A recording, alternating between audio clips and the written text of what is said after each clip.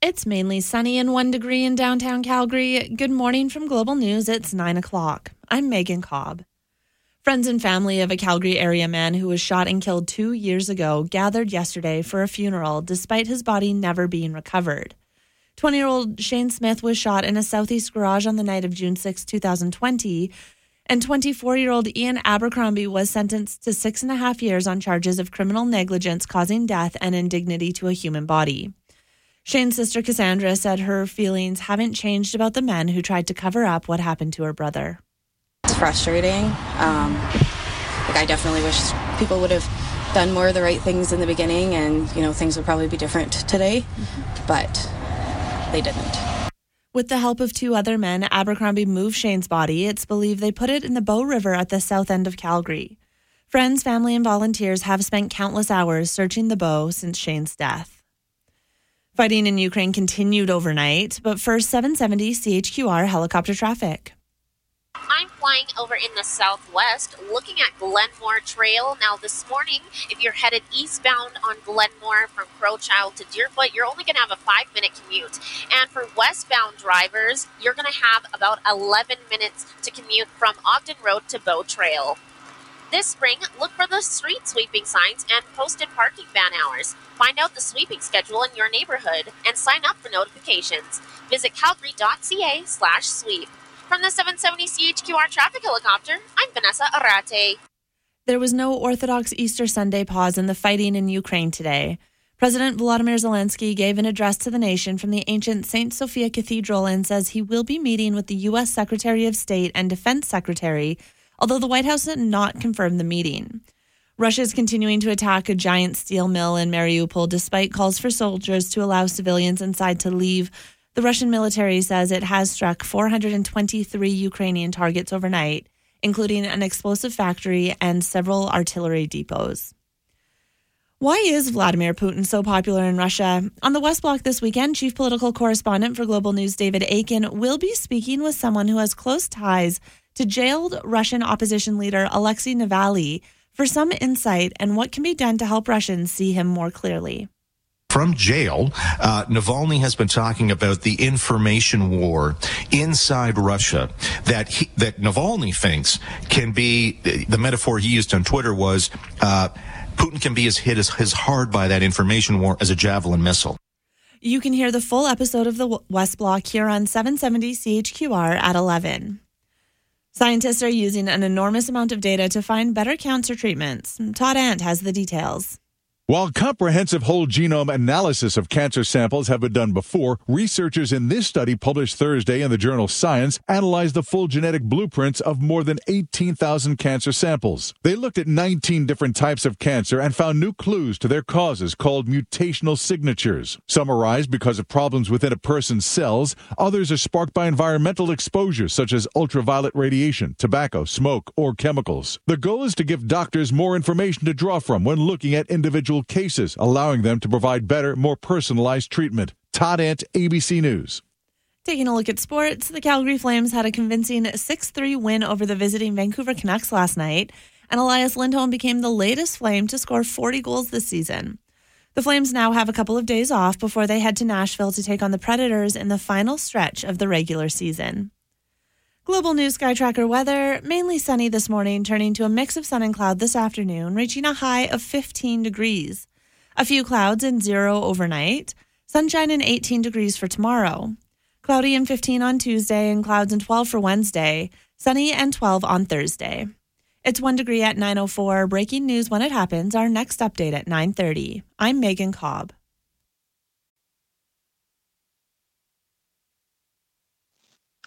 Good morning and welcome to Let's Talk Gardening. I'm Earl Coombs, and here we are sitting April the 24th, 2022.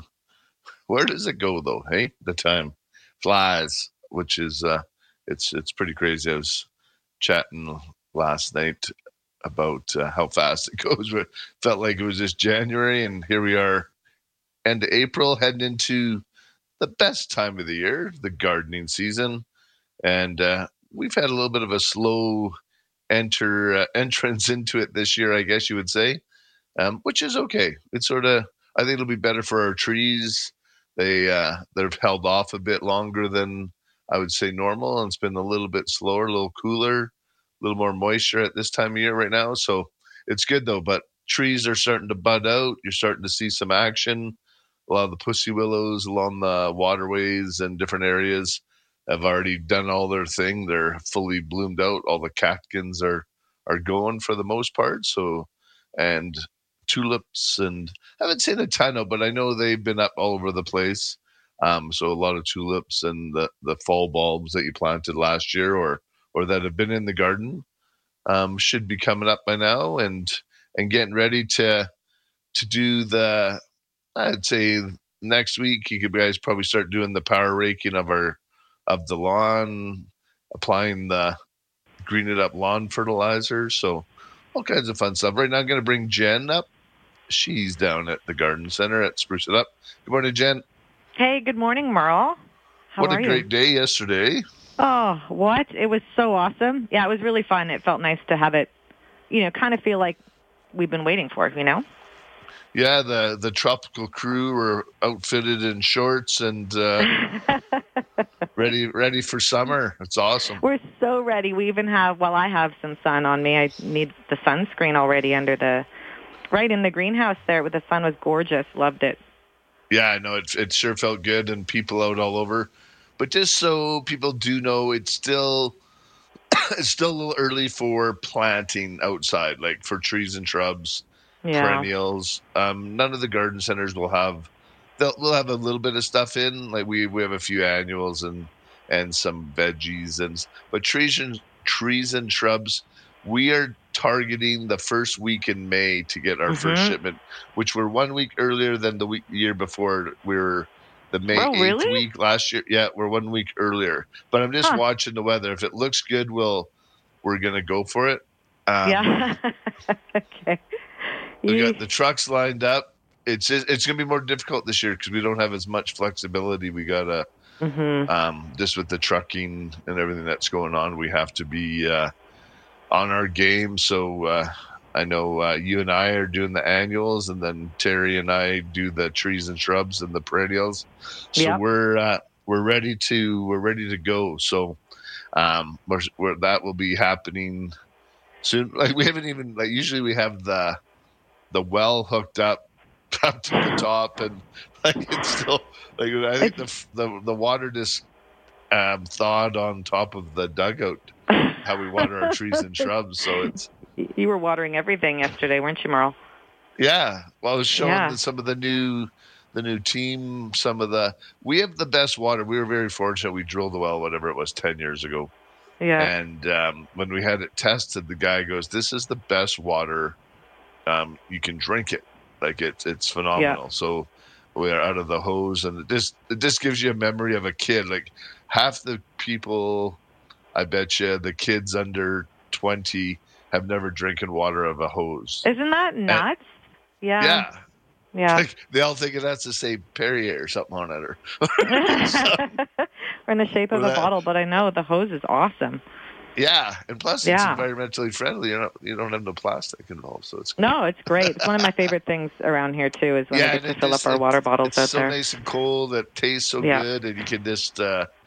At first, they kind of look at you. What do you mean? You drink out of that thing? That's I guess you're right. Actually, that's true. Is that safe? But it's great. I better phone my mom. Yeah, I got to phone my mom and ask. Yeah, yeah. No, it's exciting. It's exciting to get everything kind of ready. But I was just, I was laughing at you playing in the water yesterday. It made me chuckle. But I know that's one of your favorite things too. So.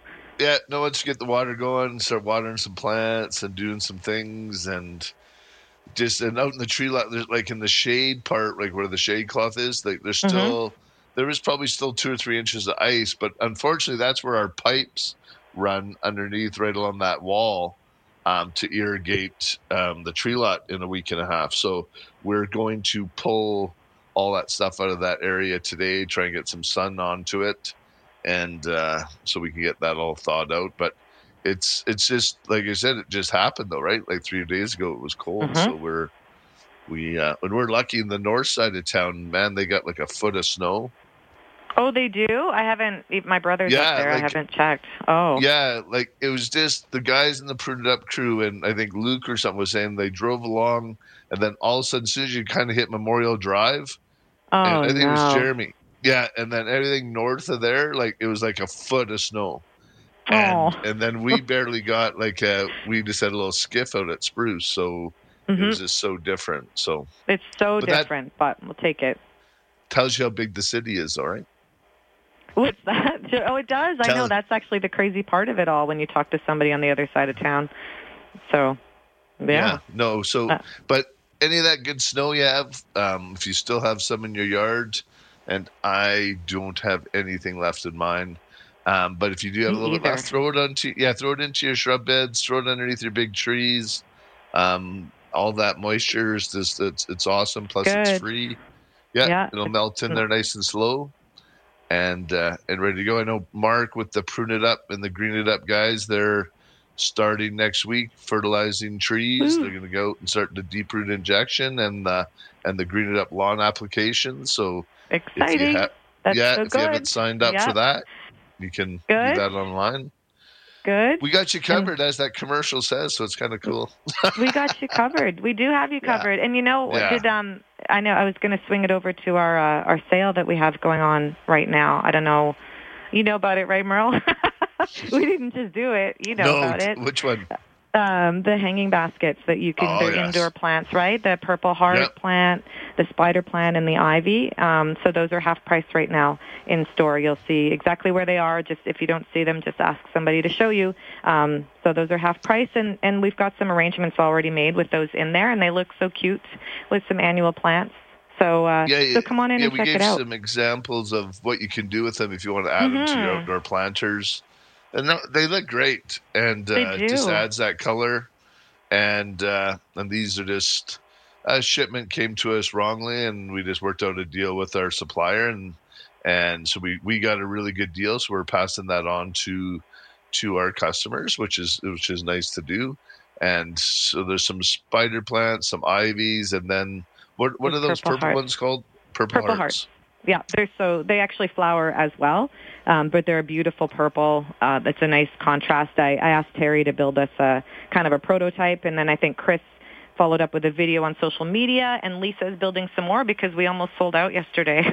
So awesome. So we needed to build some more. So those are kind of, like Merle said, they're for show and show you what you can do. There's all kinds of things. Spring is going to go quick this spring, right? Oh my gosh, I can't wait. The stuff that's been moving, Merle, Lisa showed me, we only have a little bit of pepper plant left in terms of vegetables, and then rhubarb was flying out of here, strawberries and raspberries, and it's just, it's awesome. So I can't wait to get more in. Yep. So I mentioned that to Terry. We got to get our shipment of perennials lined up. And it's gonna, just we gotta watch the weather. I'm just still, I think the 14-day forecast is always a little bit iffy in Calgary. Yeah, it changes, doesn't it? You look every day, quite quickly. Different. Yeah. So, but we're trending in the right direction, which is great. And so all the happy gardeners will be out there. We can get out and finally get out into the garden and get going on some projects, some spring projects. And, there's so much people can do now, even in like the herbs, for example. People can use them in their annual planters, and if they wanted to purchase them now and then they have them in their house, that has been a really fun thing to have. And I know a lot of people, in terms of texture and even flower with the herbs, which you don't want to do if you want them, for a herb. But people are buying those up like crazy, and it's fun watching everybody kind of, I'll take a little snip and let them smell what's going on. The strawberry mint in particular, the Indian mint, they're fantastic. So that's a fun thing to do right now. I just got a text from Karen. She goes, Merle, you want some snow? And she sent a picture from Thorncliffe. Honestly, I don't know if this is probably from a couple of days ago, but yeah, there's a foot of snow in her backyard. Merle, you want some snow? You say no, Merle. Say no. Yeah. No, we're good. We're good. I'm wearing shorts today. Got a couple more texts. Yo, Merle, I haven't dethatched my yard yet, and could be another week before it's dry. but it's starting to grow, green up. But should I just leave it? Yeah, if it's thawing, like it'll be fine. You can do it when the green's starting. But if you don't have a ton of thatch, you don't necessarily have to. You can just give it a good raking as well. Like just get over there with your wire tined rake, give everything a good little rake, and that sometimes is good enough. But the next couple of weeks, I think I'm lining up a power raking for next week for my place, and then get my Green It Up lawn fertilizer on there. And I was chatting with the superintendent out at Siemens Stadium, the Okotoks Dogs. We're the official fertilizer supplier for the Okotoks Dogs. So those baseball players are going to be in good hands with our good turf this year. And he was just holding off a bit because he keeps his grass a little shorter. Right. So he just didn't want to get it going too early. So he was holding off probably till this coming week to hit it with his fertilizer. So he came and picked up his shipment of the Green It Up for him. But he's just, yeah, it is. It's kind of, I'm excited to see the results when we start doing some turf fields. I know how it can perform with a yard full of little kids, but and it does very well because it was actually where it was like 8 or 9 years ago. It was actually one of the guys from the radio station. I was helping him landscape his yard, and he had 7 kids. And, wow. So he's busy. Like there's skateboards, there's bikes, there's stuff everywhere. And he goes, first of all, we did a sport court, but then where there was grass, I started him on the Green It Up lawn fertilizer back then. And he goes, he never had grass grow in places because it would just get beat down so fast it would recover. Yep. So it was just interesting. And that's sort of where it just clicked in my head. I go, I think I'm onto something here. So, and now it's given a lot of people lots of green grass here. So super excited about that. Yeah. That's fantastic. Well, and it's just different than what you're getting typically at the box stores and places like where you get that 3204, and it's just all nitrogen. And in Alberta, with our soil being it's so dense and hard too, you need to get your roots down nice and deep. And as we all know, like with our plants and turf, it all starts down in the roots. And if you get that going, we're going to be good to go. And so, yeah. Giddy up. That's awesome, Merle. Giddy up. Yeah, I think that's what it's going to feel like in the next couple of weeks here as we start into the spring. We're ready. I feel we are. It's just it is, and all the garden centers are going through it right now. You get a whole bunch of new people on your team, and you're trying to say you're going to be busy, and they kind of look at you like, well, it's kind of slow today. It's so true. Yeah, it's hard to explain it, isn't it? Yeah, so we want to, we want to start good habits and get things going in the right direction, and so it's good. Got another text here. When is the best time to clean up your perennial gardens? Good question. So what do you think, Jen?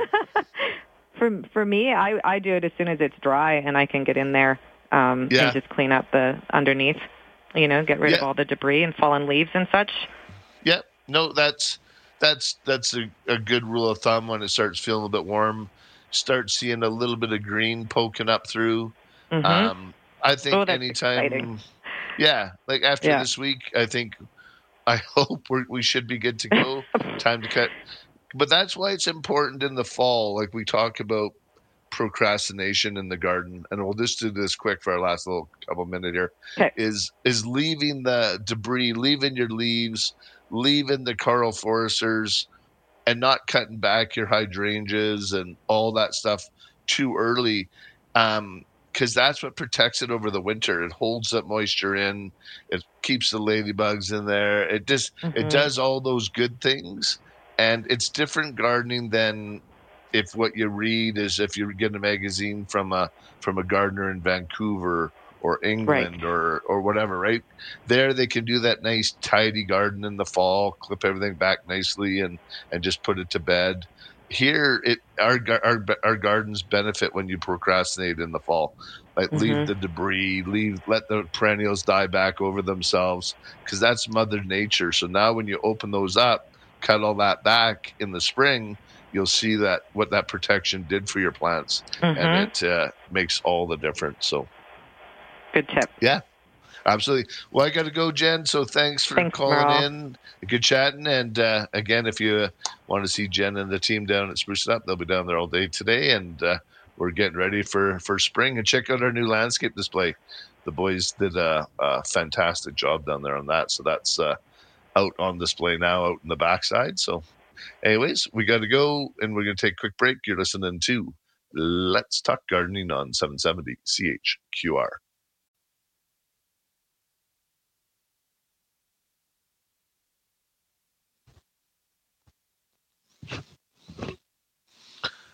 Welcome back to Let's Talk Gardening, and Let's Talk Gardening is brought to you by Spruce It Up, Calgary's year-round full-service garden center. Spruce it up, green it up, prune it up.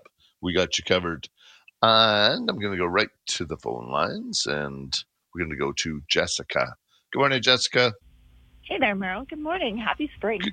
Yes, doesn't that feel so nice? Yeah, sitting on the front patio, and it's amazing. Yeah, the sun just hits you. You go, it is real. It feels so good. Totally.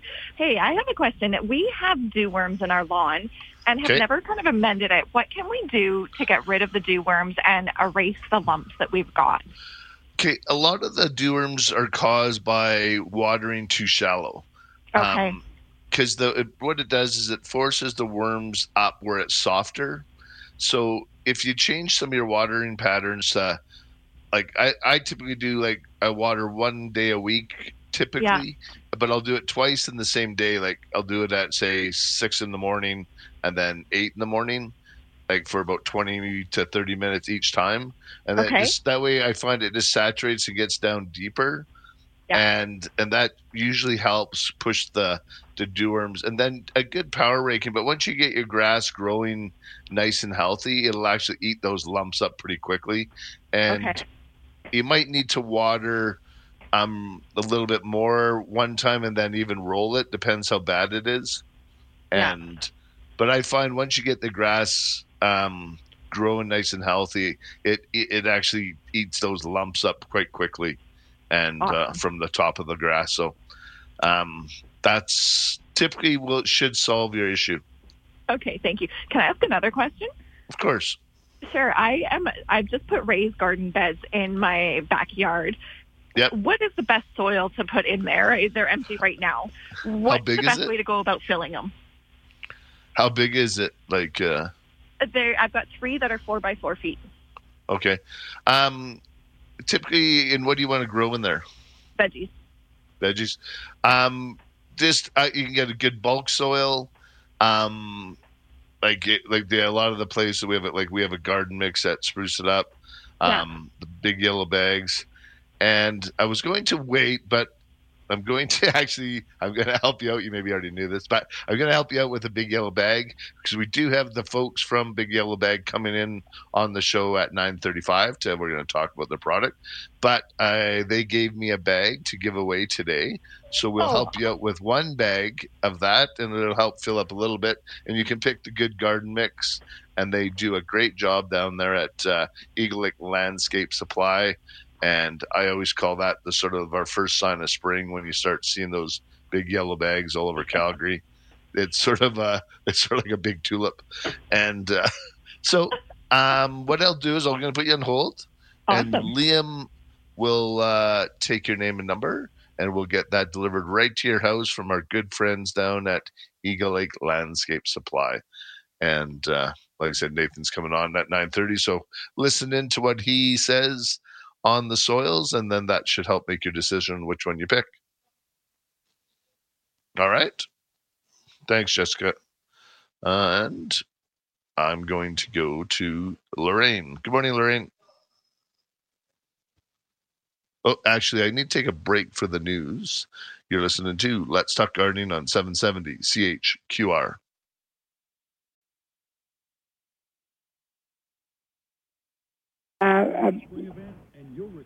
About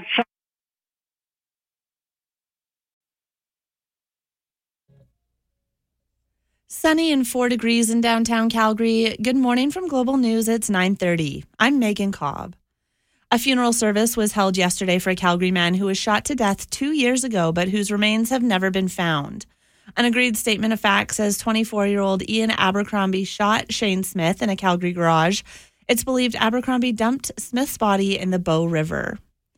Independent Senator Ratna Omnadvar wants MPs to fast-track a new law she's proposing that would let the government confiscate billions of dollars in frozen Russian assets and use them to rebuild Ukraine.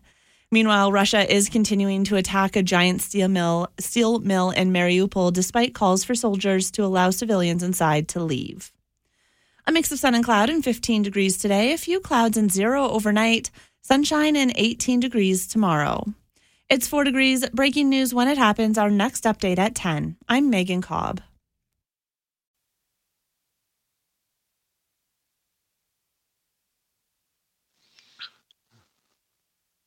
Welcome back to Let's Talk Gardening.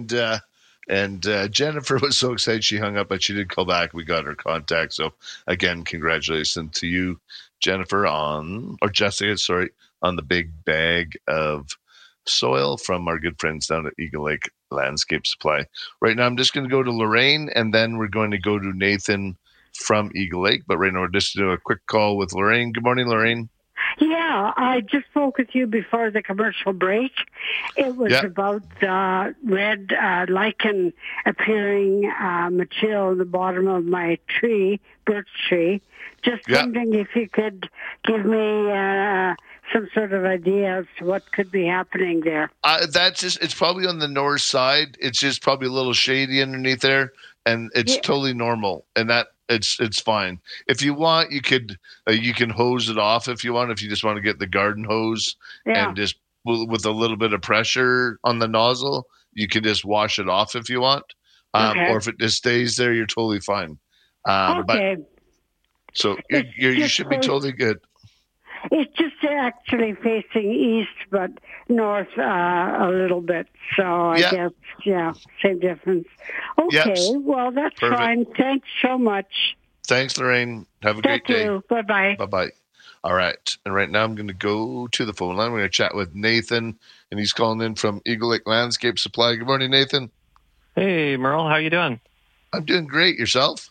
Oh, doing good. It's nice to see this sunny weather. Just out in the backyard, so excuse the birds chirping and dogs barking, but who can resist? No, absolutely. And as I've said here on the show a few times, I always say that's our first sign of spring is when we start seeing the big yellow bags hitting all the front yards in a lot of the places in the yards. Well, I don't know if that's true this year. I got my bag on my front lawn a few weeks ago, and it's been snowed on a few times. But I was glad I had it early because I got my beds top dressed yesterday and ready for some seeds. So, which is nice. So we did give a bag away to Jessica, and she was going to grow. She was going to fill some of her raised beds for veggies. Maybe let's go through a couple of the mixes you guys got. Well, it's a really common question that we get. So if you're doing a deep bed, I'd recommend filling the bottom with something pretty basic like a topsoil. And then in the top 1 foot profile, put a higher quality soil. You know, we have a short growing season and you want to put the best soil there to get the best results. So we have a veggie blend, which we developed a few years ago. It's been really popular. It's a mix of sandy topsoil, compost, peat moss, and then it's got some cool stuff in there like coconut husks and pumice for extra water retention. And that one's a really good bet for raised planter beds. Pretty much good for all types of veggies. No, and I like that you're using the coconut husk too, which is kind of nice because a lot of these are a bit more renewable than the peat moss and things like that. So, and I find it actually really quite good. It doesn't break down as quick. It has a little more fiber to it. Yeah, and we use a really chunky one, so it usually takes a few years to break down. It's kind of a half-inch chunk that you see. It's really visible when you first get the soil. And nice. It sponges up the water so that you're at least watering a little bit less through the dry periods in the season. Which has been important for us the last couple of years. We've had some real summers, it's nice on one end, but it's a little harder on our plants as we haven't had the moisture. So it's nice to get nice to get that soil retention. And if you get your soil nice and healthy, that's going to help out a ton. So, and what else do you want to go through on the yellow bags? Maybe I think, every year we get the same kind of questions, and really most of our customers are passionate gardeners like your listeners, and they're looking to improve their existing soil. So the main product that we do sell is our Alberta Gold product, and that's a mix of compost and peat moss, and that just helps to freshen up people's soil, add organic matter and nutrients, and water holding capacity, helps to adjust the pH of the soil. And there's no soil, and there's not loam in that. That one's more of 100% amendment sort of thing. Okay. Exactly. Yeah. Exactly. Okay. And what other can you get a garden mix in there with loam besides the veggie mix? Yeah, we do have a garden mix called Nature's Blend. So that's a mix of the Alberta Gold with some sandy topsoil, and that would be appropriate for kind of starting a new garden, perennial bed, that sort of thing. Okay, nice. And then do you have a flower mix as well, or? You know what? For the flower mix, there's, as you know, in your soil section, there's all sorts of different products. You can't really solve all gardens with one product, but either the Veggie Blend or the Nature's Blend is good for perennial beds. If you're doing potting up, you can use the Alberta Gold, but generally those garden center mixes are a better option for filling your pots.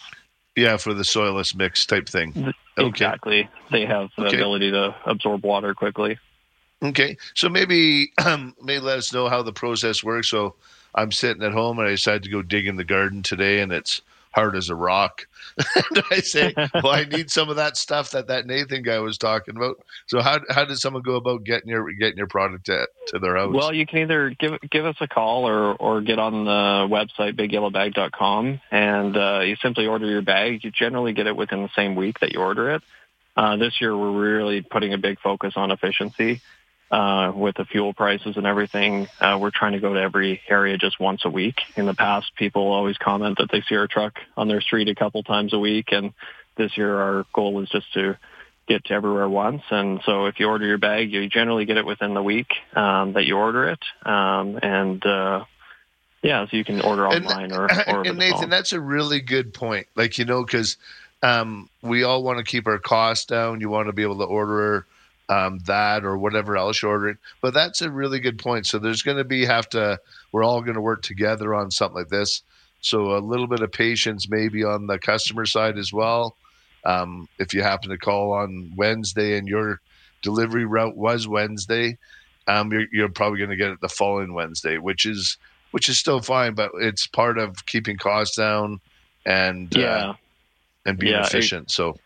Exactly. And we're fortunate to have a great technology that we use for dispatching our trucks. And so whenever we have enough deliveries in one area, that's when we build a load to go to that area. So it helps us to be efficient and, like you said, keep our costs down so that things are still affordable for people. Yeah, it scares me when I look at our fuel costs for, say, you guys have a whack of trucks. I know, us 15 trucks, and then you look at your carbon tax on top of your gas bill. We're paying a ton. So we definitely efficiencies is very important. It really is. Can you get other products in the Big Yellow Bag as well? Do you guys fill them with rocks and? So we have a landscape center in Southeast Calgary that landscape contractors generally go to. And we sell all sorts of decorative rocks and mulches out of that landscape center. And so all of those products are also available in a bag. So if you need a bit of soil and you also need some rock for the side of your house or mulch to top up your beds, we've got a variety of stuff available through bigyellowbag.com. Awesome. And from what I understand, I think we're still working on the program where they can bring their Big Yellow Bags back down to spruce it up, and then we give them some spruce bucks. Exactly. Very common question that we get. What do I do with my bag when we're done with it? So we do take all those bags back, and one of the places people can bring them back is to spruce it up. And I know you guys offer an incentive for people to do that, and then we take them back and we actually reuse what we can and recycle the rest. So it's important if you want it to be recycled that you get it back to us. So yeah, one method is to get it down to spruce it up, and there's a yellow cage in the parking lot there, and you go inside. Yeah, we fill them up in there. Yeah, and then come in and we'll give you guys some spruce bucks when you do that you can use in the store. And what are you offering them these days? I think it's a $10 spruce buck, so you get $10. And to spend, I think, a $40 purchase, anything above $40, you get $10 off on that with your spruce buck. So it seems to be a pretty soil and go get some seeds. Yeah, absolutely. One other thing, what was I going to say? Like, if those big yellow bags, they're actually very good, even if you keep one at your house for cleaning up garbage or your spring cleanup, things like that. Use it to cut a little bit of the top off, and you can just that way it's like recycling it. It makes for a great refuse bag, and then you can just dump the other stuff into your truck or whatever. I know we use it on a couple of our crews. They're just great cleanup bags and they're durable. Yeah, they're really durable. They last a long time. So if you can find a way to repurpose it, yeah, they're really handy to have around. Yeah, we just cut that little bit of a lip off, and you can rake all your leaves right into it, things like that. So there's lots of other ways to utilize the big yellow bag besides great soil. And so anyways, thanks for calling in, Nathan. I really appreciate it. And thanks for giving our listeners a big yellow bag. We give one away each week for the rest of this month. And so thanks again for all that. And Nathan's from the Big Yellow Bag. Is it just .com or? Yeah, bigyellowbag.com. Yeah, thanks for having me, Merle. It's always nice to chat. Awesome. All right, thanks, Nathan. All the best. You're welcome. Bye. All right, and I need to take a break. You're listening to Let's Talk Gardening on 770 CHQR. Back to Let's Talk Gardening. I'm Merle Coombs. Going to go right to the phone line. We're going to go to Ray. Good morning, Ray. Good morning, Ray. Roy. Sorry, I think. No. Hello. Not there. Hi. Is it Ray? Roy, sorry. My writing is I didn't put my little thing on the back. How are we doing today? I'm good. Good. How can I help you? I listened to you talking to that lady about worms in the lawn. Yeah. And that was the reason I called in as well. But I hear that, or I read that ferrous sulfate will change the pH enough to drive them down. And I tried to get that fertilizer here, but I can't. What was it called? Ferrous sulfate. Ferrous sulfate. Yeah, I'm not too sure. A lot of the different, and I think you got to be careful adding some of that stuff to your soil. It might change it, but I haven't ferrous sulfate. Yeah, I haven't heard that myself, to be honest. They prevent iron deficiency, anemia for bodies. Yeah, I'm not too sure. It doesn't look like it's sold here in Canada as a soil supplement, so I'm not too sure where you'd get that. Okay. All right. Sorry about that. Bye-bye. All right, let's go to Ben. Good morning, Ben. Hi, good morning. Hey, Ben. How can I help you? Hi. So first off, thank you for your show. It's great. Listen to it every morning with my wife. Awesome. Curious. I have a lawn that I put sod down 2 years ago. I'm just wondering, how often does that need to be aerated? It really depends on the type of soil underneath. Like, I very rarely aerate. I prefer more of just a good power raking and a top dressing maybe every 3 or 4 years with some loam. If you have really hard soil and you find that it's just like hard pan, the aerating is really good as well for that. It just digs down. And then we'll say, if anybody's going to aerate, make sure you water your grass really good first before the guys come with their aerator or you're renting it. Because then that way, when they dig it, when they do the plugs, they're going to get good deep plugs. if you try and aerate with the lawn that's really, really dry, it's just going to bounce off the top, and you're only going to get like 1/4-inch plugs or half inch. You want to get those good 1 to 2 inch plugs. And if you've watered your lawn beforehand, you'll get those good plugs, and that's what's beneficial.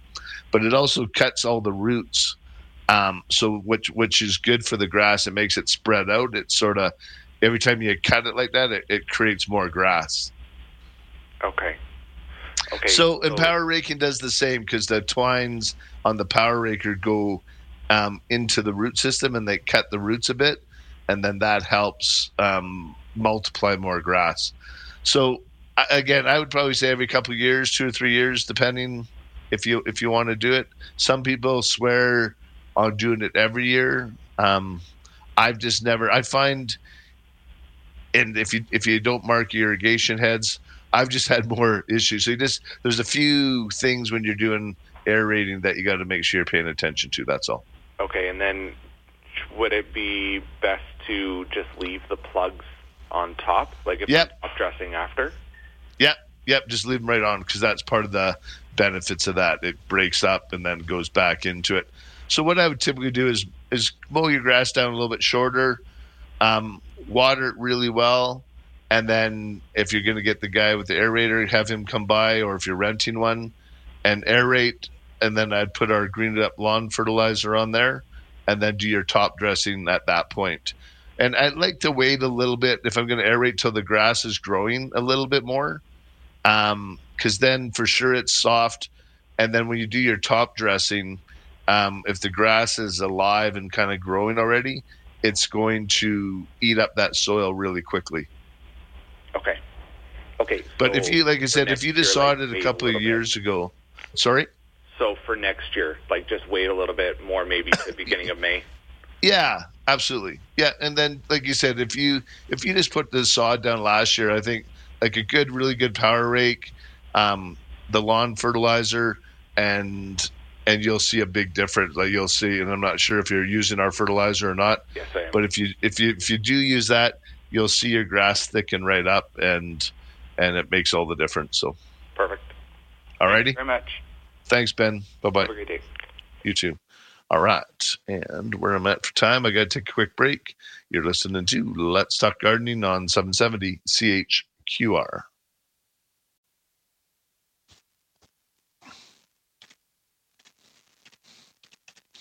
Welcome back to Let's Talk Gardening. I'm Earl Coombs. And if you'd like to join me, phone lines are open, 403-974-8255. And I'm going to go to Maria. Good morning, Maria. Hi there. Good morning. Good morning. How can I help you? I have a cedar that's stayed alive for the past 23 years, and right next to it is a mugo pine. I texted a picture of it, I think, last week. I want to know how to prune these two. They're starting to block my living room window.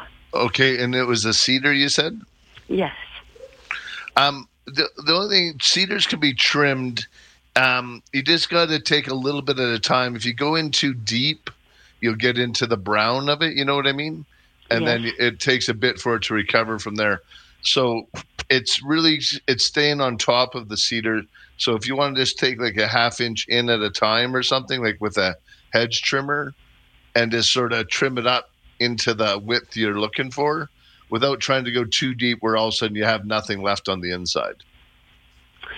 And what about on top? Because it's right next to my house, and eventually so if it's going on the top, you can cut it off at the height that you're looking for. And then I would just recommend every spring just keep it at that same height. Don't let it go up past it again. Okay. Once it gets to the height you want, I'm just saying it's kind of a maintenance thing. You sort of got to schedule it 2 or 3 times a year. Just get the hedge trimmer out, give it a quick little trim, and on the top and on the side, sound like at the barbershop, and then you're good to go. Because if you let it go too long, again, it's a lot harder on it, and you're opening up big wounds, and the cedars just don't respond to that as well. Like when you're, especially in Calgary, and it just takes a lot for it to fill those empty spots back in. Yeah. So am I trimming the green, the leaves? Yes. Yes. And not pruning at the trunk level, like in not necessarily. branches. No. You try to avoid that. You're trying to reduce the width and the height. Obviously, when you take it off the top, you're going to take the branches off, because you're going to be cutting it straight across. But on the sides, you're more trimming the foliage. After that heat dome, I did go in to the inner sanction of that tree and prune some of the dead wood. Yep, and that's fine. If you want to get in there and shake out any of the dead stuff, cut out any dead branches on the interior, absolutely. And that helps with some airflow and things like that for sure. And they do like the fertilizer 30-10-10. They respond quite well to that. 30-10-10. Okay. And the Amigo pine. Yeah. Just trim off the top? Yeah, it is. Well, are you looking to reduce the size of it or just keep it at where it's at right now? Height and size. Yeah. So if it's been left, you can take it. It makes it hard because when you cut those back on the big branches, they don't really they won't a lot of times grow back on that same branch. So way to thicken it up when you do that is when you get those candles when the little fingers come out early spring. Mm-hmm. On the Mugos, and they're about 3 or 4 inches long. I just break them in half all the time, and on any of the pine trees, because when they're nice and soft like that, you just break them off, and then that will make them thicken up. It'll send out 4 or 5 branches at each of one of those breaks, and then you're good. Okay, thank you very much. All right, and you might want to, on some of it's a big Mugo you want to keep. I know our arborist, Chris, he was just out, and he did like a bonsai type pruning on some bigger junipers and bigger pines. So you might want to have Mark come by and just have a look at it, and he'll give you a quick quote on doing that properly so you don't mess that up. Okay, just call Spruce It Up. Yep, and then they can hook you in with the Prune It Up guys. Okay, all right. Awesome. Thank you. Bye-bye. All right, and I'm going to take a quick break. You're listening to Let's Talk Gardening on 770 CHQR.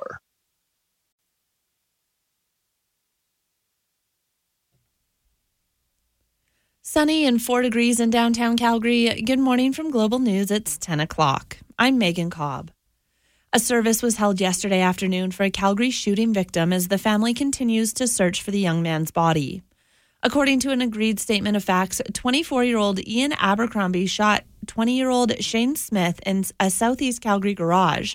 Abercrombie did not know the gun he was holding was loaded when he pointed it and pulled the trigger. With the help of 2 other men, Abercrombie moved Shane's body. Shane's sister Cassandra spoke with Global News before the funeral. I wrote his eulogy, so I'll be happy to share that with everybody. It'll be tough, but, the things I want people to remember about him is how good of a friend he was, how good to his family he was, just to remember, how good of a person he was, and they're going to all come and, be able to gather today and be together and remember him and say their goodbyes. Shane had a passion for BMX biking and animals. Cassandra described him as dependable and loyal with a giving heart. The family of an Edmonton teen who was stabbed outside his high school and later died in hospital is calling for those involved to be sentenced as adults. The 16-year-old family spoke out yesterday in response to the second-degree murder charges laid against 7 other teens in the case. Global's Chris Chacon reports. Some sense of relief for the family after learning 7 teens have now been charged with second-degree murder in the stabbing death of 16-year-old Karanvir Sahota. The ages of the accused range from 14 to 17, and their names are protected under the Youth Criminal Justice Act. Karanvir's cousin, Shivleen Sidhu, says knowing the charges could have been less, she is satisfied with the upgraded charges, but hopes more is done. These murderers need to be punished as adults. If they are not, this will be a grave injustice to Karan. It will be a grave injustice to Karan if their identities continue to be protected. The family says they hope police and the Crown continue to push hard during the investigation and the trial. His funeral is scheduled to take place Sunday afternoon. Chris Chacon, Global News. An Indigenous-led report says relying on traditional knowledge could help ensure the success of the bison in Banff National Park. Bill Snow of the Stoney Tribal Administration says the report is a cultural assessment of the herd, which has grown to more than 60 animals since 16 bison were reintroduced in 2017.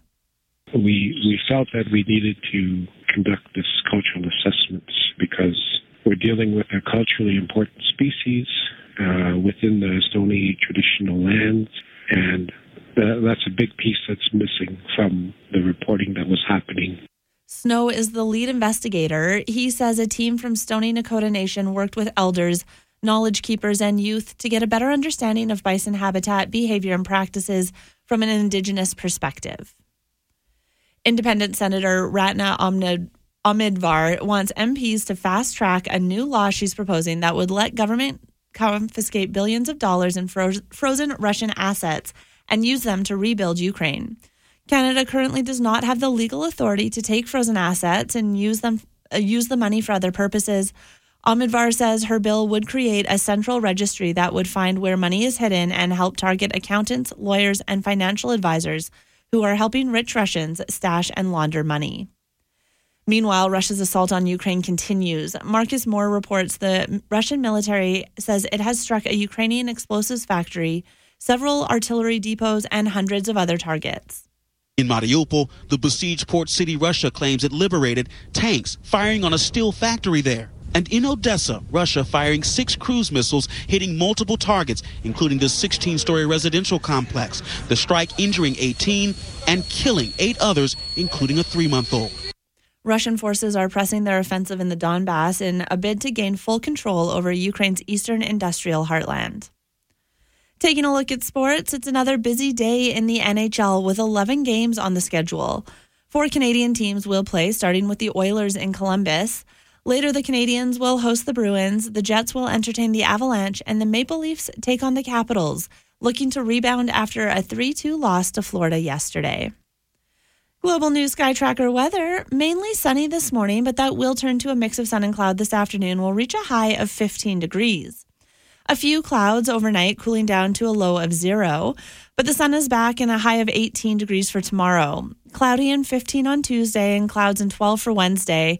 Sunny and 12 on Thursday and sun and cloud and 8 degrees on Friday. It's 4 degrees at 10:04. Breaking news when it happens. Our next update at 10:30. I'm Megan Cobb.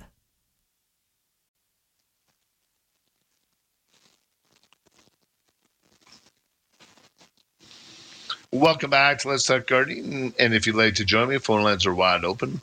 403-974-8255. And I'm going to go to the phone lines right now. I'm going to go to Jane. Good morning, Jane.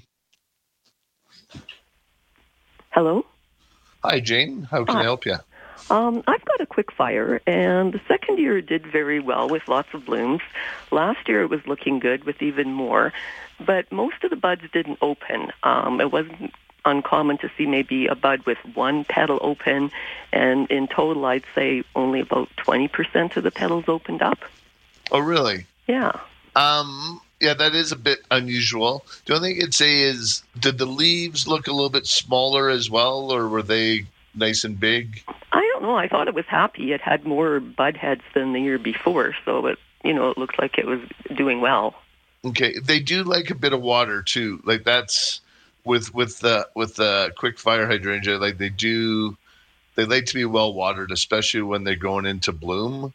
Okay. And so that could be part of the issue, just not enough moisture. Yeah, I'm usually pretty good on that, but I'll keep a better eye on it this year. Yeah, and they're fairly heavy feeders when they get blooming, so they do like that. You can use the 30-10-10 or 15-30-15 on those. Okay. And that helps. I know I got a little topia one, and it blooms like crazy. But I do try to make sure I throw a little extra water on it, especially going into that July when all the buds are just getting big. Right. And I try to give it a little extra water because I find it takes up because I have it in a nice warm spot, and it does like that little extra water. So maybe just get that, and hopefully that will help because they are such beautiful little plants. Yes. Okay. Thanks a lot. All right. Okay. You're welcome. Thank you so much. And like I said again, if you'd like to join me, phone lines are wide open. 403-974-8255. And would be happy to take your call. But right now I'm going to go to Diane. Good morning, Diane. Hi, how are you? Doing great. How can I help you? I have a 59-year-old blue spruce, and actually Spruce It Up came out last year to do the trimming, or he calls it a lift up or something. But anyhow, It looks really good. My question is that still underneath where the tree branches go out, there's no grass. And I see branches, or not branches, roots coming, like they're coming through the soil. And I'm just wondering, is this something I should just put soil on, like black soil, or should I get some sod and put it on so that it sort of fills it up? But then it would be higher than my grass when it comes down to that end. Ideally, what I'd recommend is remove the grass totally from underneath the drip line of the tree, so the outer exterior of the branches, and I would put bark mulch underneath the tree and put maybe a couple rocks or something else, like a garden gnome or something, you know what I like. Okay. It just does the tree a lot better, because it's really hard, because the spruce tree is really acting like a big umbrella, and that's why the grass doesn't grow underneath there. It sheds all the water away from underneath, blocks the light, and it also takes a lot of the nourishment underneath there. So if you go underneath there, the soil's going to be dry and dusty. Right.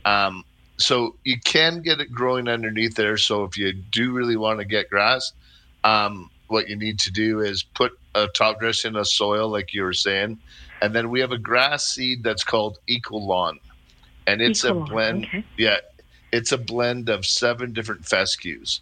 So it's a deep rooting grass, and it takes a little bit more to germinate. And do you have an irrigation system? Yes, I have water. Yes, I do. Okay. So what I would do is talk to your irrigation guy, and if it's been limbed up a bit, if you might need to add an extra head or get him to adjust the head so it waters underneath there a bit more. And so that's really the only way, is that you're going to have to manually water underneath there. Okay. Because the grass, like I said, ideally best for the easiest way and kind of is just remove all the grass, cut a nice edge, put bark mulch underneath there 3 or 4 inches thick. You can plant a couple of junipers or put a couple boulders and just kind of landscape it nicely underneath there. Or you can try and grow grass, but it is a bit more of a battle and a bit more work for you. So I may give it a chance this year to try the grass, and if it doesn't work, then I can try the bark next year. I just think that you guys did such a beautiful job on shaping my tree. I would really, it's a beautiful tree, and it's when the city used to give it out when you were in grade 2, so that's how I know how old the tree is. Oh, nice. Awesome. Yeah, and it looks great, and you guys did, I have to say that you guys do really good work. So I really Thank you so much. appreciate it. Okay, have a great day. Thank you so much. Thank you, Diane. Bye-bye. Yeah, no, the Prune It Up guys, and actually, like, we had a really good review. Chris was out yesterday on either Friday or on Saturday. The crew was out, and he did some pruning on some junipers and some evergreens out in the front. And it's just nice when you see this, and it's called Nawaki. It's a type of pruning of garden trees to harmonize them with their surroundings. So, and he kind of just created like a really nice, like a bonsai looking thing, like his before and after shots. And if you look on our Facebook or Instagram, they're on there, a couple pictures of what our pruning crew did with this. And it just makes all the difference, and it looks great. So, and that's with anything, like when you're planting something, just remember, how big is it going to grow? What do you have growing with it? So there's all kinds of different things that go along with when you decide to plant a tree, and it's important that you do plan in the future with these trees, because otherwise it's going to cost you lots of money in the future to try to either prune it out or dig it out or whatever you need to do after the fact. So just a little bit of planning is always really important. And we get a lot of that in the summertime when you come in with a drawing or a picture of your house, and our tree lot crew and the perennial people are more than happy to help out with that kind of thing. And again, if you'd like to join me, phone lines are wide open, 403-974-8255. We had some people waiting there quite a long time, but we are wide open right now. So if you'd like to give us a shout, I'm going to take a quick break. You're listening to Let's Talk Gardening on 770 CHQR.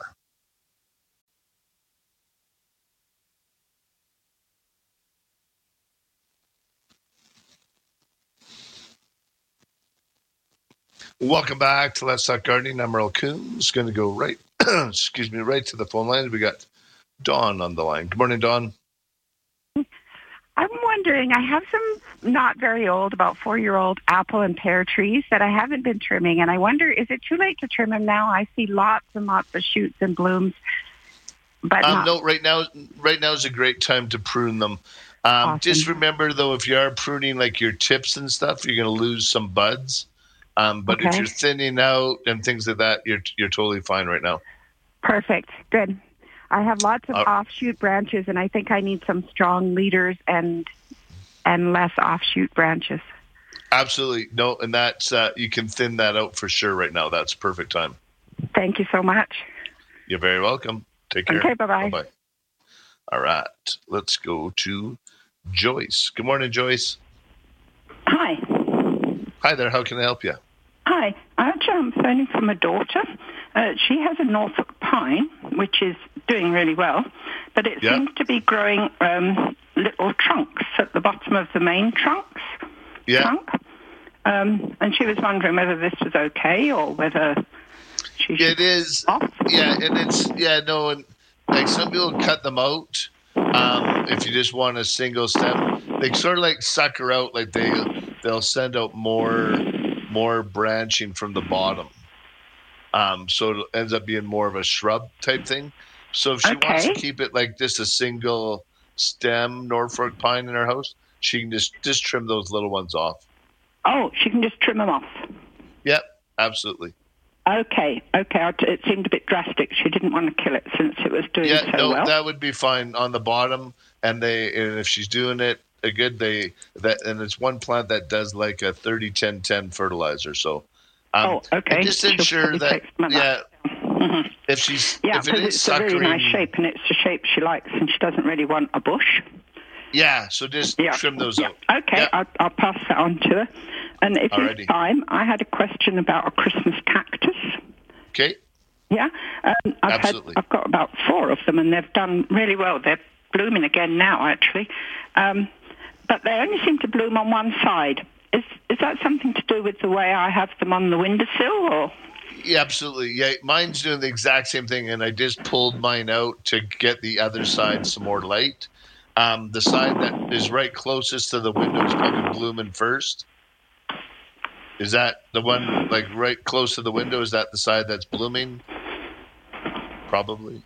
Hi, Joyce. Hi, you're fading in and out on me here. Okay. We don't have great reception here. Okay, I was just saying, like the side closest to the window is blooming. Yes, it seems to. Yeah, mine's doing the exact same thing, and I just pulled it out this morning actually, and I put it, and I turned the other side towards the window. It'll bloom just a little bit later. Yes, and that's what they've done. They've kind of bloomed in kind of clumps around the plants. Yep, no, and mine's blooming right now. So they're not these ones are kind of the Easter cactus. There's kind of those 3 varieties. Mm-hmm. The true Christmas cactus is actually a round little leaf. The one you have is probably pointed, like mine, and they bloom about 3 to 4 times a year. So yeah, that's probably the one I've got, and it's really beautiful colours. Yeah.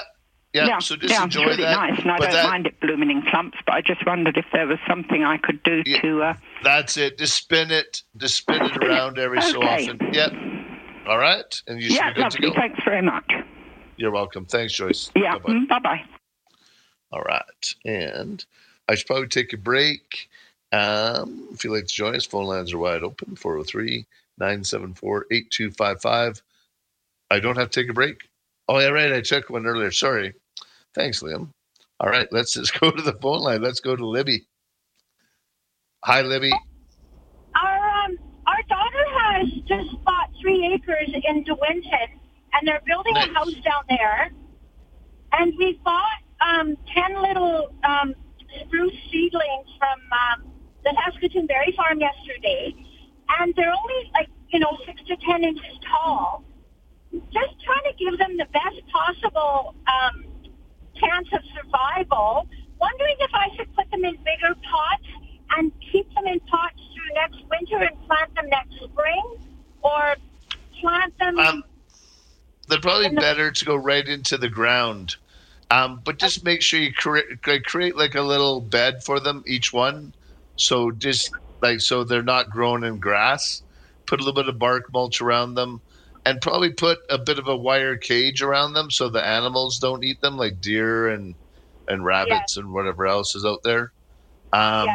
And you kind of plant them like when they're that small, but just ensure that they get a good watering once a week at least, and you should be good to go. What about fertilizer? Fertilizer on that, I would probably use like a 15-30-15. 15, you want to concentrate. Yeah, you want to concentrate more on the roots, and then in a couple of years you can switch to the evergreen fertilizer, the 30-10-10. Okay, and planting them now versus in the fall, I guess I'm wanting to baby them as much as I can. It's just, and you could grow them in pots, but I just think you're better off to just get them right into the ground and get them used to where they're at and look after them where they're going to be. But it's hard if you're just going to be going through construction and stuff too. So just make sure they're off. Yeah, so make sure it's off in a spot where the guys aren't going to be driving over them and things like that as well. Exactly. So, okay. All right. So maybe you're a little bit early, but it never hurts to start a little bit early. So. Okay. Sounds great. Thank you so much. You're welcome. Bye-bye. All right. And I'm going to go to the phone line. We're going to go to Greg. Good morning, Greg. Hey, good morning, Merle. Hey, how can I help you? Hey, I just recently bought a house up in Beddington area.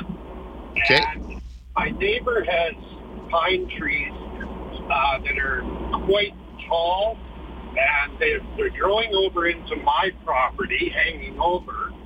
I'm just wondering, would we be able to prune those, or is that something to talk to the city about? And also, I got very large roots coming into my property that are right at the surface. Yeah, a lot of that is just good neighbor policy, right? The city can't really do nothing in between the two houses, unless it was a city tree growing into your property.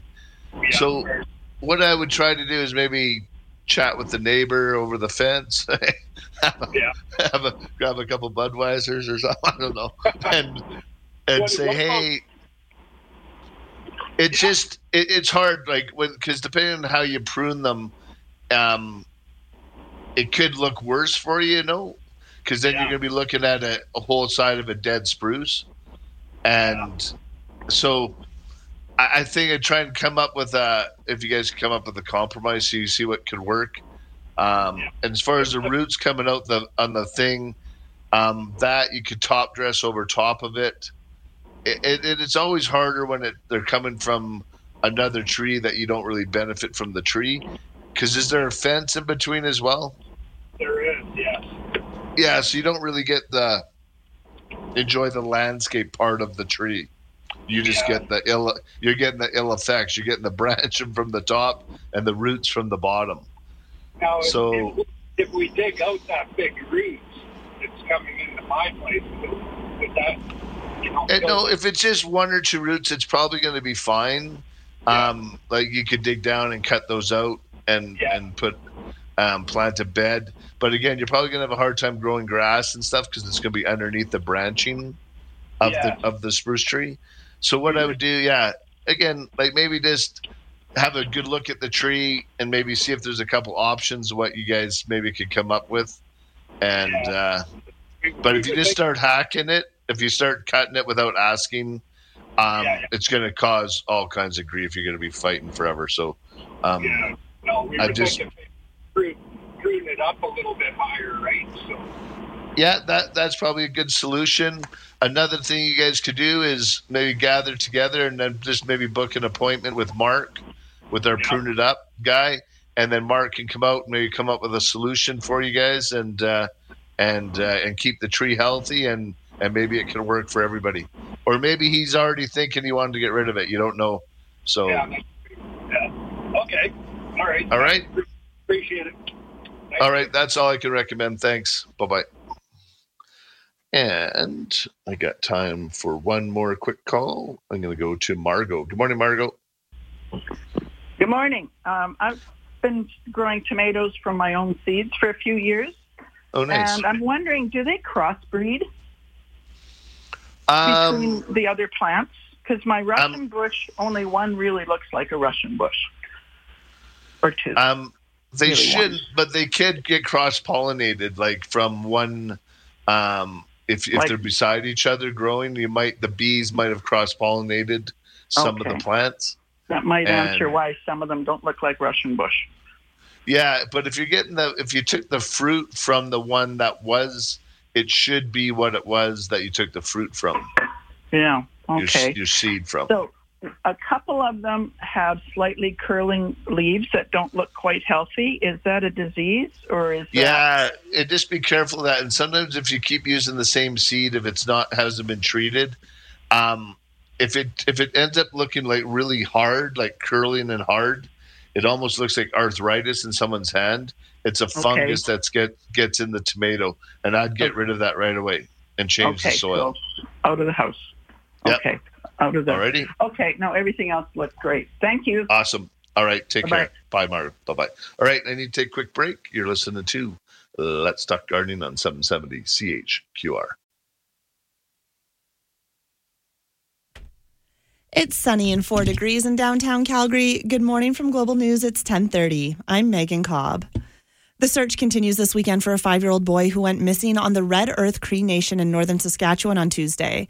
Police say there is nothing to suggest the boy was abducted. The federal government is looking to improve the country's economic security by bringing in new measures to ensure companies don't export sensitive technology to foreign adversaries. A federal consultation paper finds that some foreign states and non-state actors try to acquire technologies or forge commercial partnerships that can potentially jeopardize Canada's national security. And there was no Orthodox Easter Sunday pause in the fighting in Ukraine today. President Volodymyr Zelensky gave an address to the nation saying he will be meeting with the U.S. Secretary of State and Defense Secretary. A mix of sun and cloud and a high of 15 degrees today, a few clouds and 0 overnight, sunshine and 18 degrees tomorrow. It's 4 degrees. Breaking news when it happens. Our next update at 11. I'm Megan Cobb.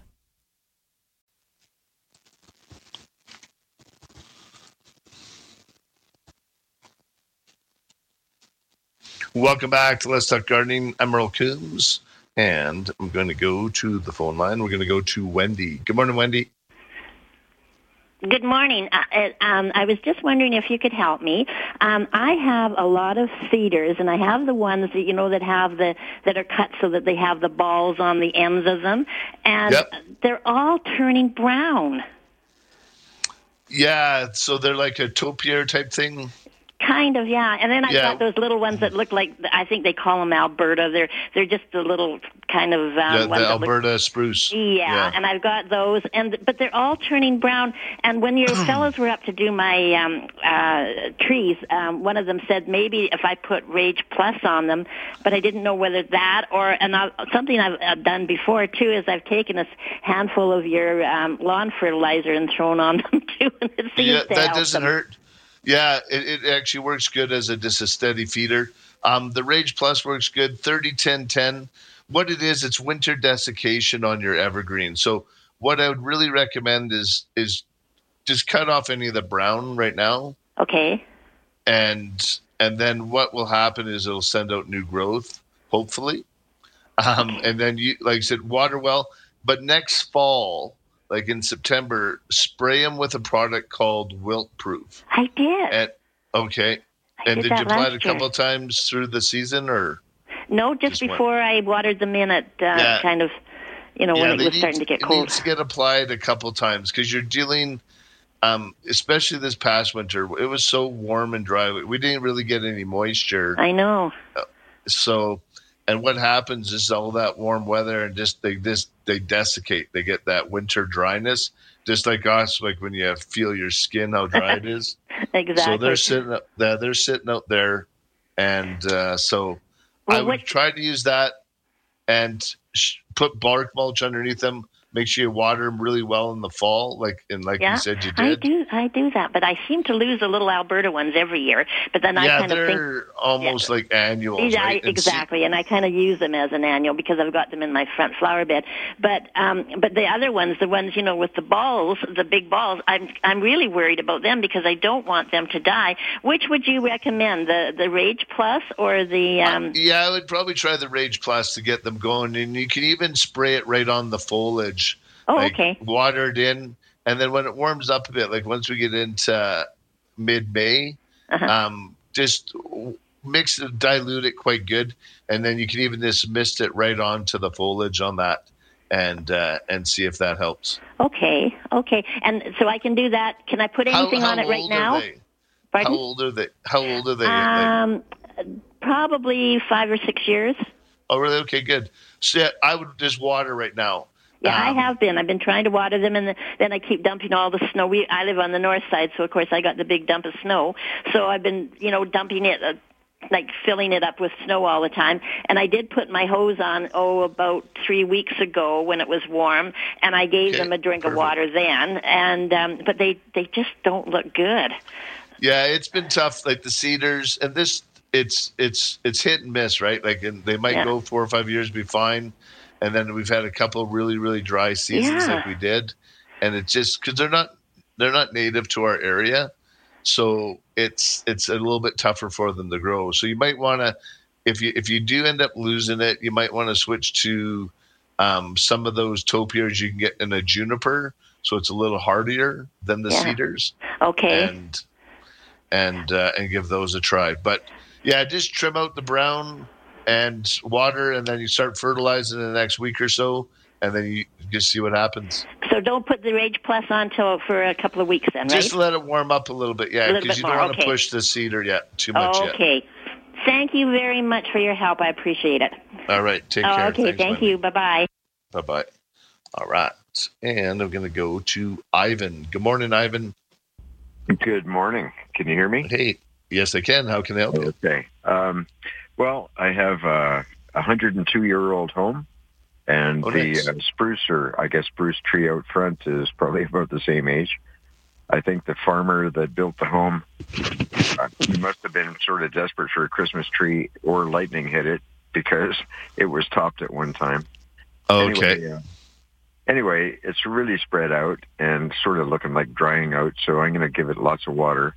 But what I'm looking at is, how would I help it with fertilizer? Would it be Rage Plus, or what would I add? On some of that, I would use a 30-10-10, and I'd get yourself like a good soaker hose, put it around the drip line of a big old tree like that, and let it go for a while.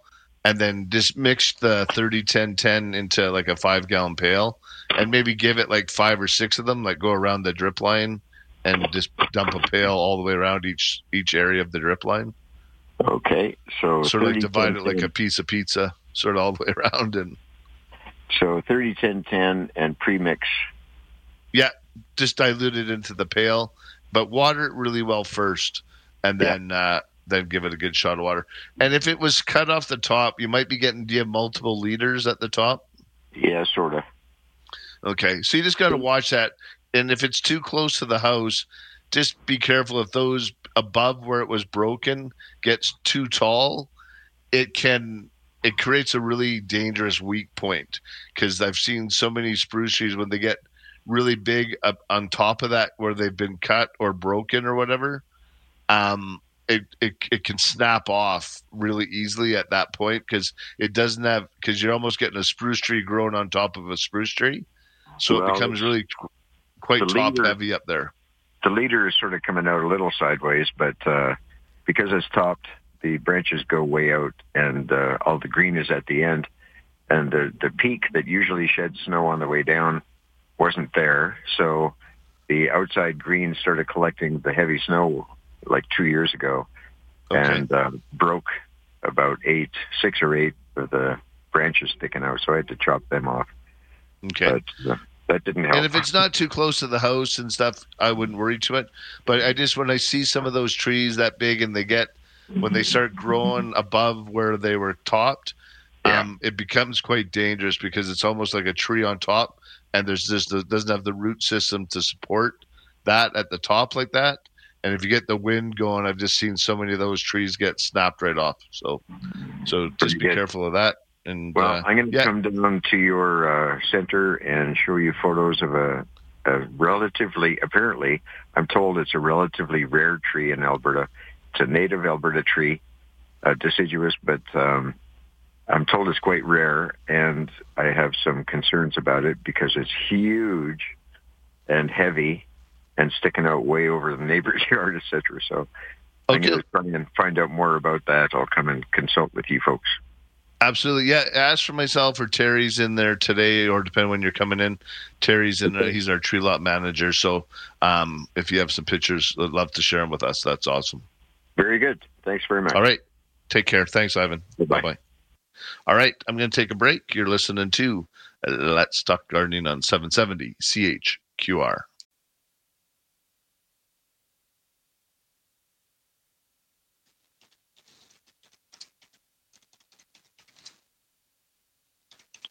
Welcome back to Let's Talk Gardening. I'm Merle Coombs. Going to go right to the phone line. We're going to go to Dwight. Good morning, Dwight. Hey, Merle. Happy Sunday, buddy.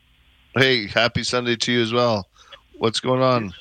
Okay, I got a couple of questions. I know I've asked you this before. When you come to hardening off your seedlings, yep, I heard that you could harden them off in one day on a cloudy day or in a greenhouse with a shade screen. It usually takes a little bit longer than one day, but yeah, you can definitely harden them off. And it's best not to throw them right out in the full sun if they've been growing underneath lights or other thing. Yeah. But I find it usually takes about 4 or 5 days to get climatized and harden the leaves up. Because if you when you put them out there, that feels all nice, soft, and supple. And really, when you get them hardened off, you're going to feel the leaves, like in your geraniums or your petunias or whatever you're hardening off, you'll feel them actually physically be stiffer. Okay. Now, you had mentioned on one of your other shows that when you receive a shipment, you put them in what you call the cold room. Is that we have them in our cold frame. Yeah, so it keeps off? Absolutely. And we don't heat them. Like, we have some that we put into heated hoses, and other ones go right into our cold frames. And that's just to harden them off, so that way when our customers come buy them, they're already gone through the hardening off process, and they're not just getting thrown right outside. And the only thing you got to watch when you're hardening off right outside, Dwayne, if you're not in a greenhouse or something, a cold frame, is the wind. Like, even on some of those warm days, like, it feels warm, but our ice is like, or our wind is like ice. You know what I mean? Yeah, yeah. That can just freeze those leaves like nothing. So okay. Last couple of days, I've been putting them in the greenhouse because I have a shade screen. Yeah, perfect. Yeah, and they're doing fine. But I left them out yesterday for 8 hours, and I'm going to leave them out today for 8 hours. Yeah. So do you figure that should be in, or just keep doing it, or? Yeah, well, until, like, I wouldn't leave everything outside yet. We're still a little ways away from putting the annuals or different things outside. No, not overnight, just during the day. Yep, that's totally fine. Yep, keep doing that. You'll be fine. Okay, the other quick question. I bought one of your variegated lemon trees. Yeah. And it's quite tall.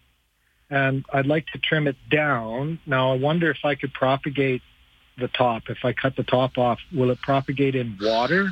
Or do I have to strip like 2 or 3 inches of bark off the bottom of the I would start with like a number 2 rooting hormone. Okay. And do it off one of the nodes there. And you can trim a little bit of the bark off, but you really shouldn't have to. Like, if you're using that number 2, right? That should start it. I haven't propagated a lemon before. I've done it all the time off a seed because I know the seed just grows so easy. Oh, okay. So was there any fruit on those yet, or? The bottom part is covered in flowers. Okay, perfect. Yeah, so get those outside so they can get that cross-pollination happening, and you'll be amazed that the bees just love those things. So is that right? Eh? Yeah. Well, I'm not going to put it outside today. No. I wait till June 1st, but you could put them out. I know it was about this time of year or earlier when we had them blooming, and then we had a whole swarm of bees. We had our vent open in the greenhouse, and then all of a sudden they're just covered in bees, and they're just getting pollinated like crazy. So, okay. All right. Thanks, Dwayne. Okay, bye now. Take care, man. Bye-bye. All right. I'm going to go to Gordon. Good morning, Gordon. Good morning, Merle. Could you hear me? Yep, totally hear you. How can I help you? Yes, Patty and I really love your show. Thank you. Yes, you're welcome. The driveway, we have a western exposure. We want to put hedges up. What are the best hedges up to put it? I got gravel. I got to dig down and then dig into the dirt. How far in the dirt? And then what kind of hedges do we need up? Could we have? I really like any of the 9-barks. Like Diablo 9-barks grow really well as hedges. Some of the lilac trees do great as a hedge, but something that's a little bit different, closer to the house, like along a driveway. The 9-barks are just nice. Yes. But just watch what side you're putting them on, too, because you might create that snow fence. So if you have it on... so you don't want it... Okay. Yeah, you don't want it drifting onto your driveway on the other side, right? So... all right. Thank you. So so on the north side of the driveway... I would put them on the south side, so that way the snow drifts on the other side. Because if you have it on the north side, it'll drift and then it'll create all kinds of chaos for you. So, when it snows, Gotcha. Thank you. All righty, take care. Bye. Thanks. Bye. All right, and the 9-barks. I had a couple people in the store yesterday. We were talking about hedging and stuff like that. They work so good. But I'm going to give away a $100 gift card for 1-800-GOT-JUNK. First caller in, 403-974-8255, will receive a 1-800-GOT-JUNK gift card, and that'll help clean up your yard this spring, and that's from our friends at 1-800-GOT-JUNK. And I'm going to take a quick break. You're listening to Let's Talk Gardening on 770 CHQR.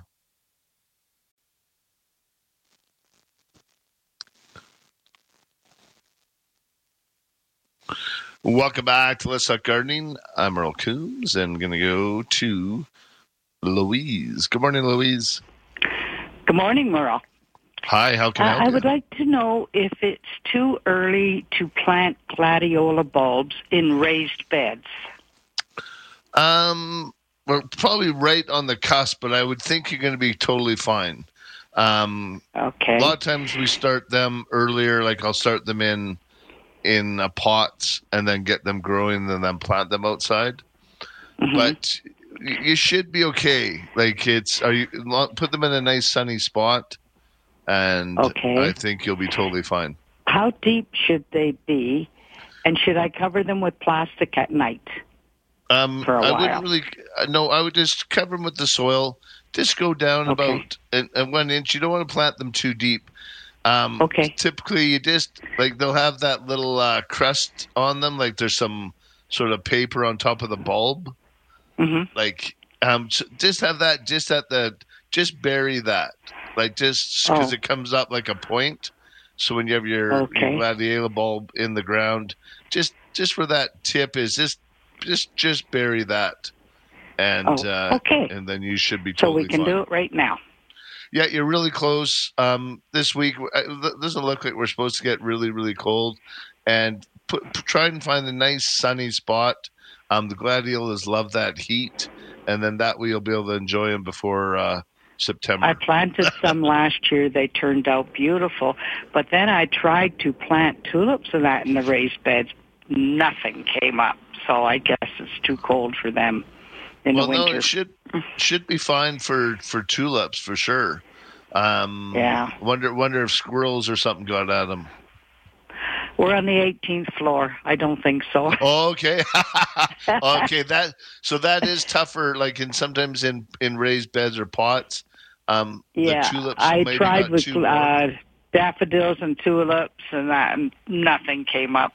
So, but my glads came up last year. They were great. Perfect. Awesome. Cool. Thank you. Have a great day. You too. Bye-bye. Okay. All right. I'm going to go to Brian. Good morning, Brian. Good morning. Yeah, I found a couple of weeks ago, and it was about poplars. I got a big poplar. It's quite tall. It's suckering right now. Yeah. And you said to go, like if I go about a foot around the suckers and just cut the old roots off and leave it for like till fall and then replant it someplace else? Yeah. That would work? Okay. Yep. Because last year was the first year that, like, there's two of them that are suckering off that tree, right? Yeah. And, okay, and next question, I got a similar situation with some, I keep forgetting the name of the things, lilacs. Yeah. And I'm not sure if they're like tiny little individual lilacs or if it's like a big lilac. No, they're probably huge, they're probably individual when they sucker up. Like, well, this one's actually it's growing in a shady spot, so it's not doing well. Yeah, it's lilac, and it's about I'm guessing maybe a foot or so, like diameter around the base. Okay. So I'm wondering if I can just like slice around that. Absolutely, right now you can do that. They move really easy. Typically, and because they have a fibrous root, they don't have like big fat roots. Their root is more of a fibrous, so that actually they move really quite easily. And right now is a perfect time. Slice it up and dig off chunks and move it someplace else. Yeah, right now is a perfect time. Okay, all right, great. Thanks a lot. That's all I need to know. Thank you very much. Appreciate your show. All right, bye-bye. All right, and I think I got time for one more quick one. Going to go to Tara. Good morning, Tara. Hi, how's it going? Good. How can I help you? I got a quick question for you. So I have a couple of apple trees currently in my yard. One got tent caterpillars a couple of years ago, and it's never really rebounded after that. I don't know if it's the tent caterpillars or it's just kind of the age of the tree. It's sort of like crashing or whatever. But I wanted to replace it and get a few more apple trees. I'm looking for something that's really, really good for making cider and making pies. What would you suggest? We have so many great apples that we bring in, like the Nor-Kent, the Hardy Mac, Nordland. We probably have 10 solid varieties of apples that we bring in. We only bring in the Prairie Hardy ones. Okay. I would just come in like once we get into mid-May, the end of May. We'll be fully stocked with all the varieties of fruit, and you can go through and pick a couple, and we'll have more than what you want. Okay, sounds great. Thank you. Awesome. Thank you. Bye-bye. All right. Thanks again to everybody. Happy gardening out there, and we'll get our garden on right here next week on 770 CHQR.